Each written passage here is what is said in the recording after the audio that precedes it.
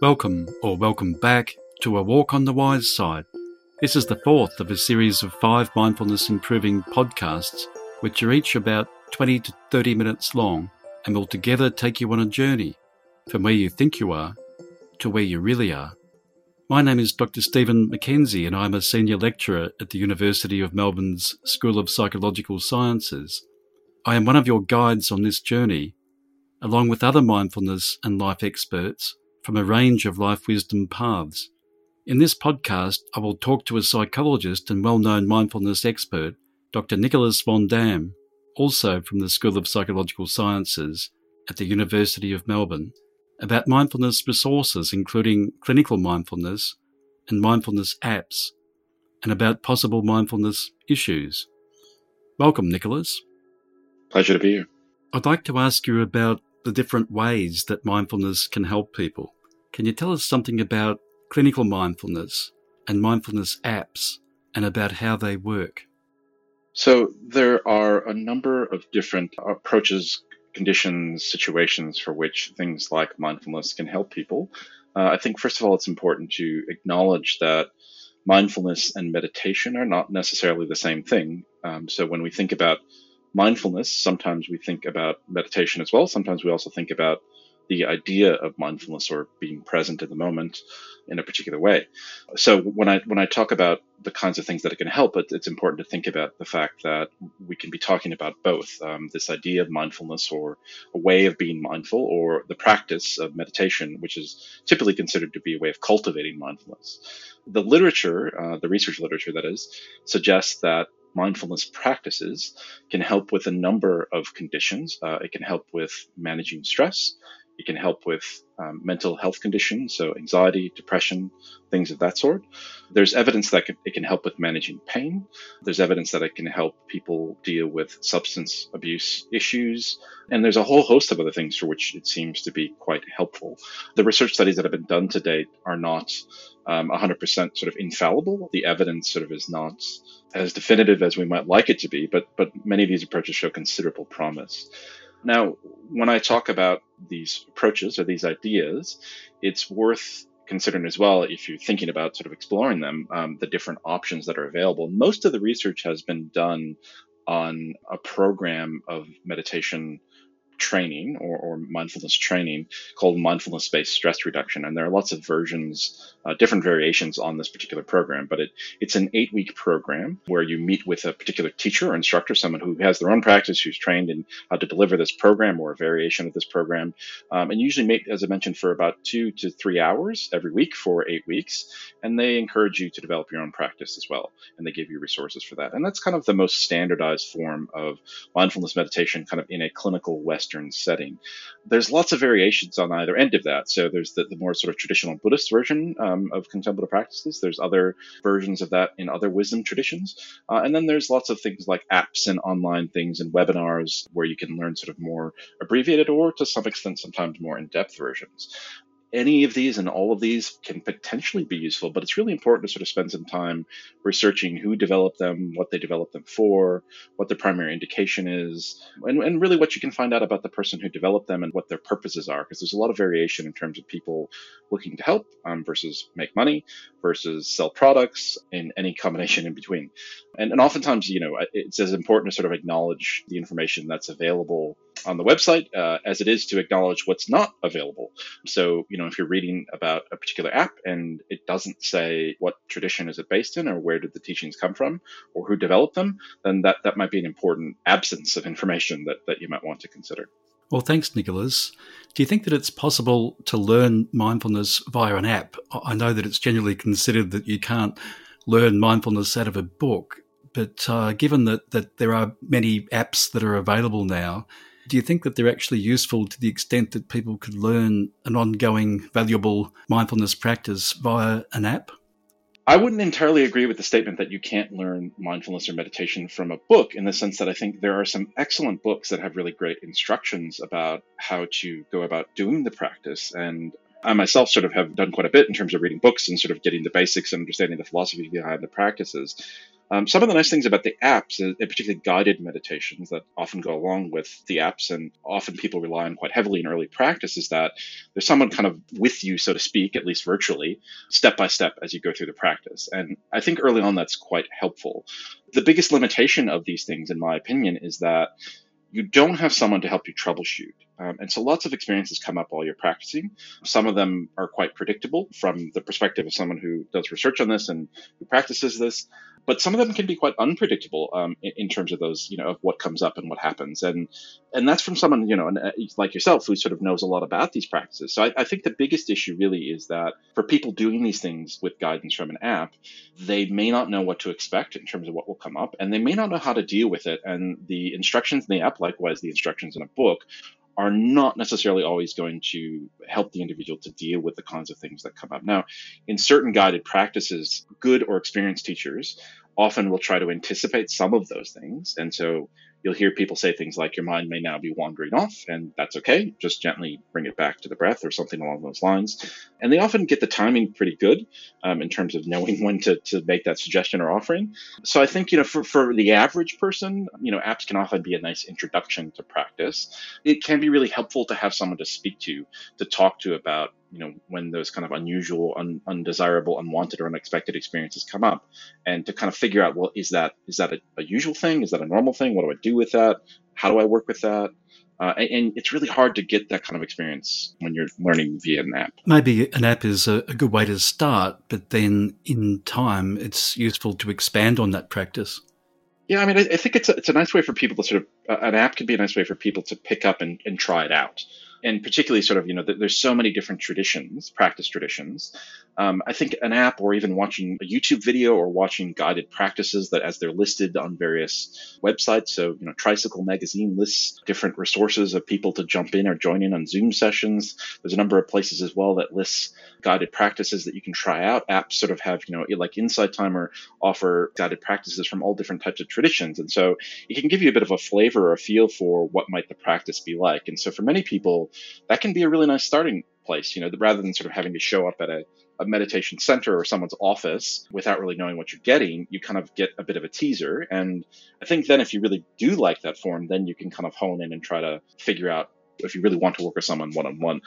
It is important, though, I think, if you're going to do that, that even before you kind of engage the product or the offering, that you do your homework and you kind of find out, is it legit? Is it backed by any kind of evidence? But yeah, to your point, I think an app can be a nice place for people to start. That sounds good. You've told us about mindfulness benefits, including helping people with stress and helping them focus. Do you think that that's all there is to mindfulness? Or do you think that mindfulness can help people discover what they really need to know, as well as what they think they need to know?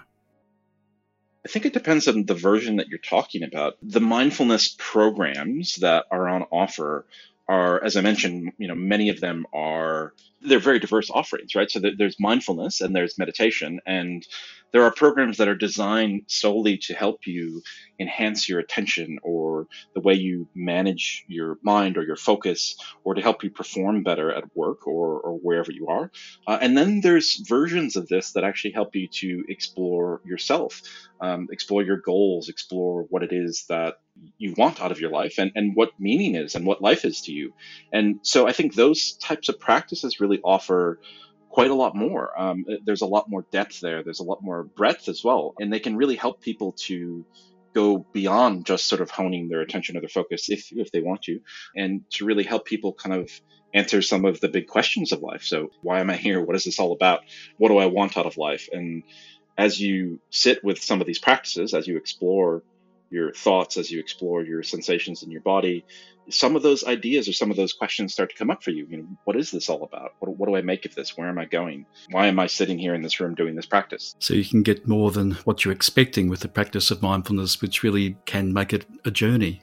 Absolutely. Look, it's interesting because some people approach mindfulness or meditation with the idea of just training their attention and get more than maybe they bargained for, in the sense that they start to ask these questions about who am I, and maybe they don't want that. And for some people, it's a very welcome surprise, and that they start to explore these ideas or these questions, and it takes them to a very interesting place. But I think at the other end, you get people who sort of can approach this with the idea that they're going to get some incredible transformational experience, that they're going to experience nirvana and that they're going to be enlightened immediately, or they're going to figure out the grand unifying meaning of everything. And maybe they don't. And that can lead to some disappointment. So it's important as you approach these kinds of practices to know why you're going into them and to know whether the practice, the program, whatever it is that you're kind of signing up for, whether it can kind of do for you what you hope it might. That's a good point. So mindfulness is often presented as a technique and as a self-help technique. Do you think that there's more to mindfulness than this? Yeah, I think this notion of it being self-help is somewhat problematic, and I think it's a reflection of the fact that mindfulness and meditation have in many ways been driven recently and kind of co-opted to some extent by the wellness industry. And so, there's a lot of companies that are making a lot of money off of offering things that they label mindfulness. There's all kinds of things you can buy online that are mindful coloring books, mindful candles, mindful skincare products. And there's sort of the suggestion of just adding this label to it somehow makes it virtuous, ethical, wholesome. I don't know. But that's part of this sort of idea that, it's you helping yourself. And the idea of self-help, I think, still holds true. It is often you working through, and certainly in meditation, you working through your own experiences. But in the traditional forms of it, it's also somebody else helping you with that.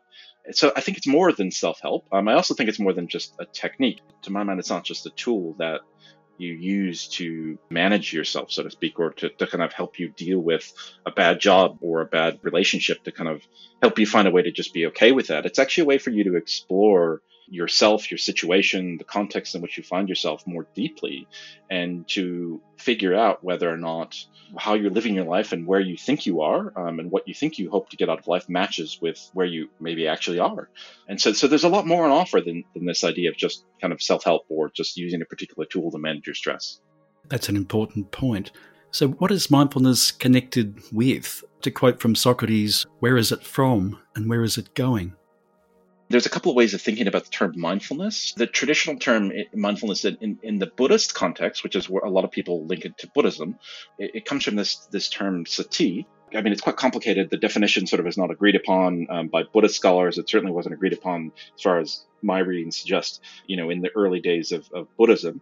But there is a link to Buddhism and Buddhist practice. There's also a much more practical and pragmatic variation of mindfulness. And in the first kind of introduction of mindfulness in the kind of Western scientific world, the way that kind of mindfulness was introduced was along the lines of minding your head, or minding the gap, as in remembering not to bump your head. And it's interesting because there's certain scholars that suggest that the traditional definitions and that kind of commonplace usage of minding one's head or minding a gap or minding yourself are actually not that different, that it's a remembering to do something in a certain way. And in the Buddhist context, the way in which you're remembering to do something, there's a lot of other baggage, in the sense that, well, it's maybe not baggage, but for some people it could be considered that way. But there's other things that you're meant to cultivate. There's an ethical context, there's a practice context, there's a community context, there's, for some people, an engaged context. So you're a person in a body, in a world, in a society. You're interacting with other people, and you need to make the most of that, and you need to make the best of it. And some people practice in the Buddhist context with this idea of not just feeling better themselves, but actually making the world a better place. So that's a lot about where it comes from. In terms of where it's going, I don't know. I mean, my hope would be that it's going somewhere useful. I think there's a lot of movement in the mindfulness space to make it very much a self-help technique, and very much to make it a minute fix or a quick practice, ways to sort of help people just quickly resolve stress or quickly resolve irritation.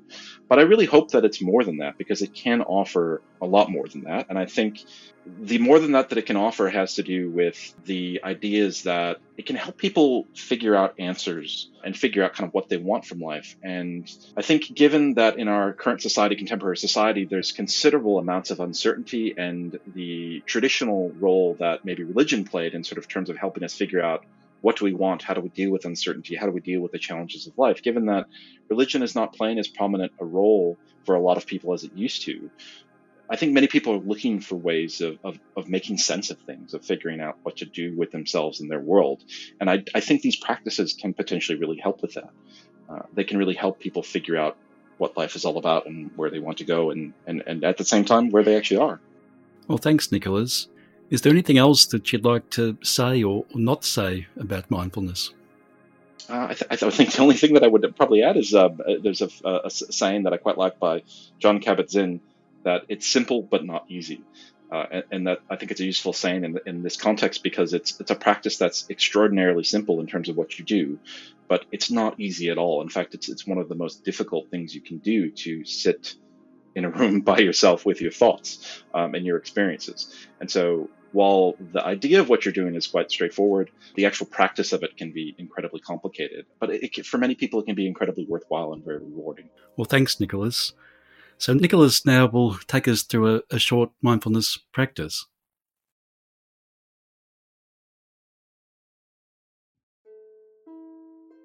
So I'll give a little bit of guidance, and just sort of in the kind of mindfulness-based stress reduction, and sort of somewhat influenced a bit by the variations on meditation practice from Thich Nhat Hanh, and that's in a Zen tradition. So to begin mindfulness meditation, find a place where you're comfortable, either sitting in a chair, lying on the floor. You can sit on the bed or lie on a bed or a mat, or if you like, a cushion. Allow your feet to, if you're on a chair, come in full flat contact with the floor. If you're on a cushion or bed, just allow your feet to sort of fall comfortably. It's important to sit in a way that embodies dignity, so allowing the spine to rise up straight out of the pelvis.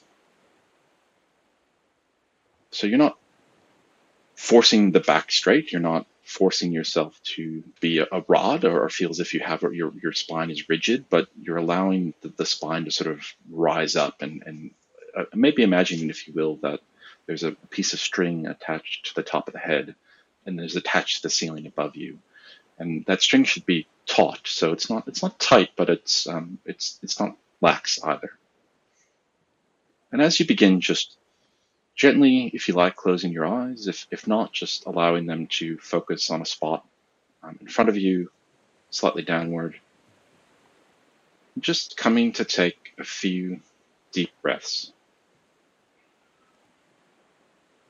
Allowing the breath to flow in through the nostrils into the sinuses and to the back of the throat, down into the chest. And as the chest welcomes the air, the abdomen expands, and allowing the breath to reverse and the abdomen to fall towards the spine, and the air to rise up through the lungs and back into the throat and the sinuses, and again out through the nostrils or the mouth. And as you take these breaths, just being here, fully in this moment, wherever you are, whatever you're experiencing, just allowing yourself to be here, not trying to make yourself be any way, or forcing yourself to feel any certain way or think any certain thing. Just being here in the moment, wherever it is that you find yourself. Saying to yourself, perhaps, breathing in, I am breathing in. Breathing out, I am breathing out. And allowing the breath to breathe itself, not trying to force it or change it. Seeing if you can watch it and notice the qualities of it as it comes into and goes out of the body.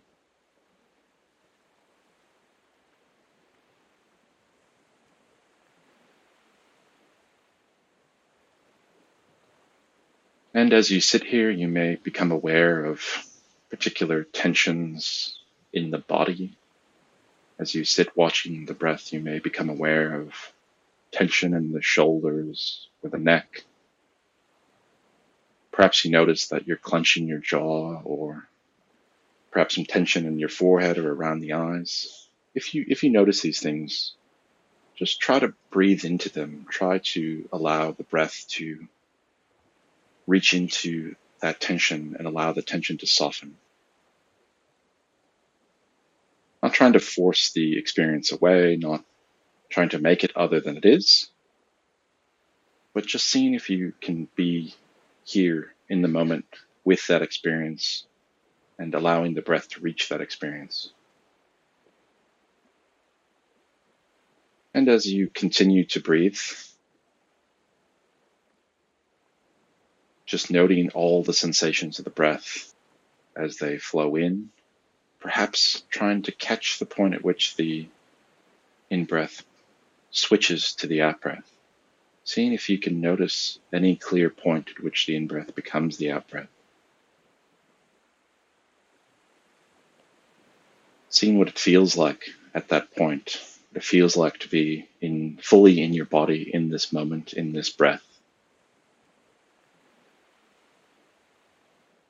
And as you sit here in your body, in the room, your mind may wander off as you're trying to do this practice. You may start to think of things from the past or things you have to do in the future, later in the day. And if your mind does this, that's okay. That's what minds do. They wander. Try not to get angry with yourself or frustrated with yourself. Just acknowledge that the mind is wandering or has wandered. And gently, carefully, as you might a child who's wandered off course, bring the attention back to the breath.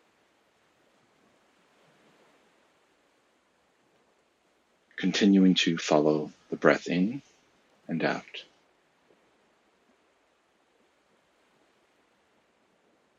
And as you come to the end of the practice, allowing your awareness to expand from the breath to the room as a whole, to yourself in the room as a whole, to your experience more widely,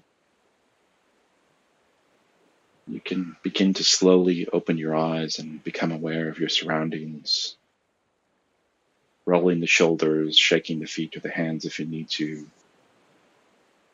And as you end the practice, thanking yourself for taking the time to renew your energy, to renew yourself, to be with yourself, to be in the moment, to just be and not do.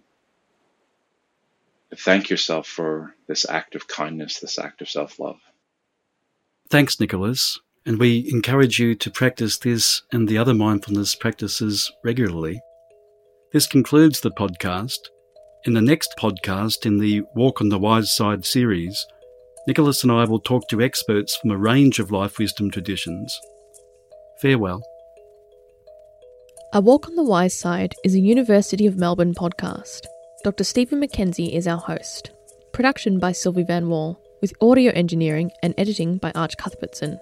Music from Lee Rosavere. Our guest speaker was Dr. Nicholas Van Dam. You can find more great audio series wherever you get your podcasts or by going to unimelb.edu.au.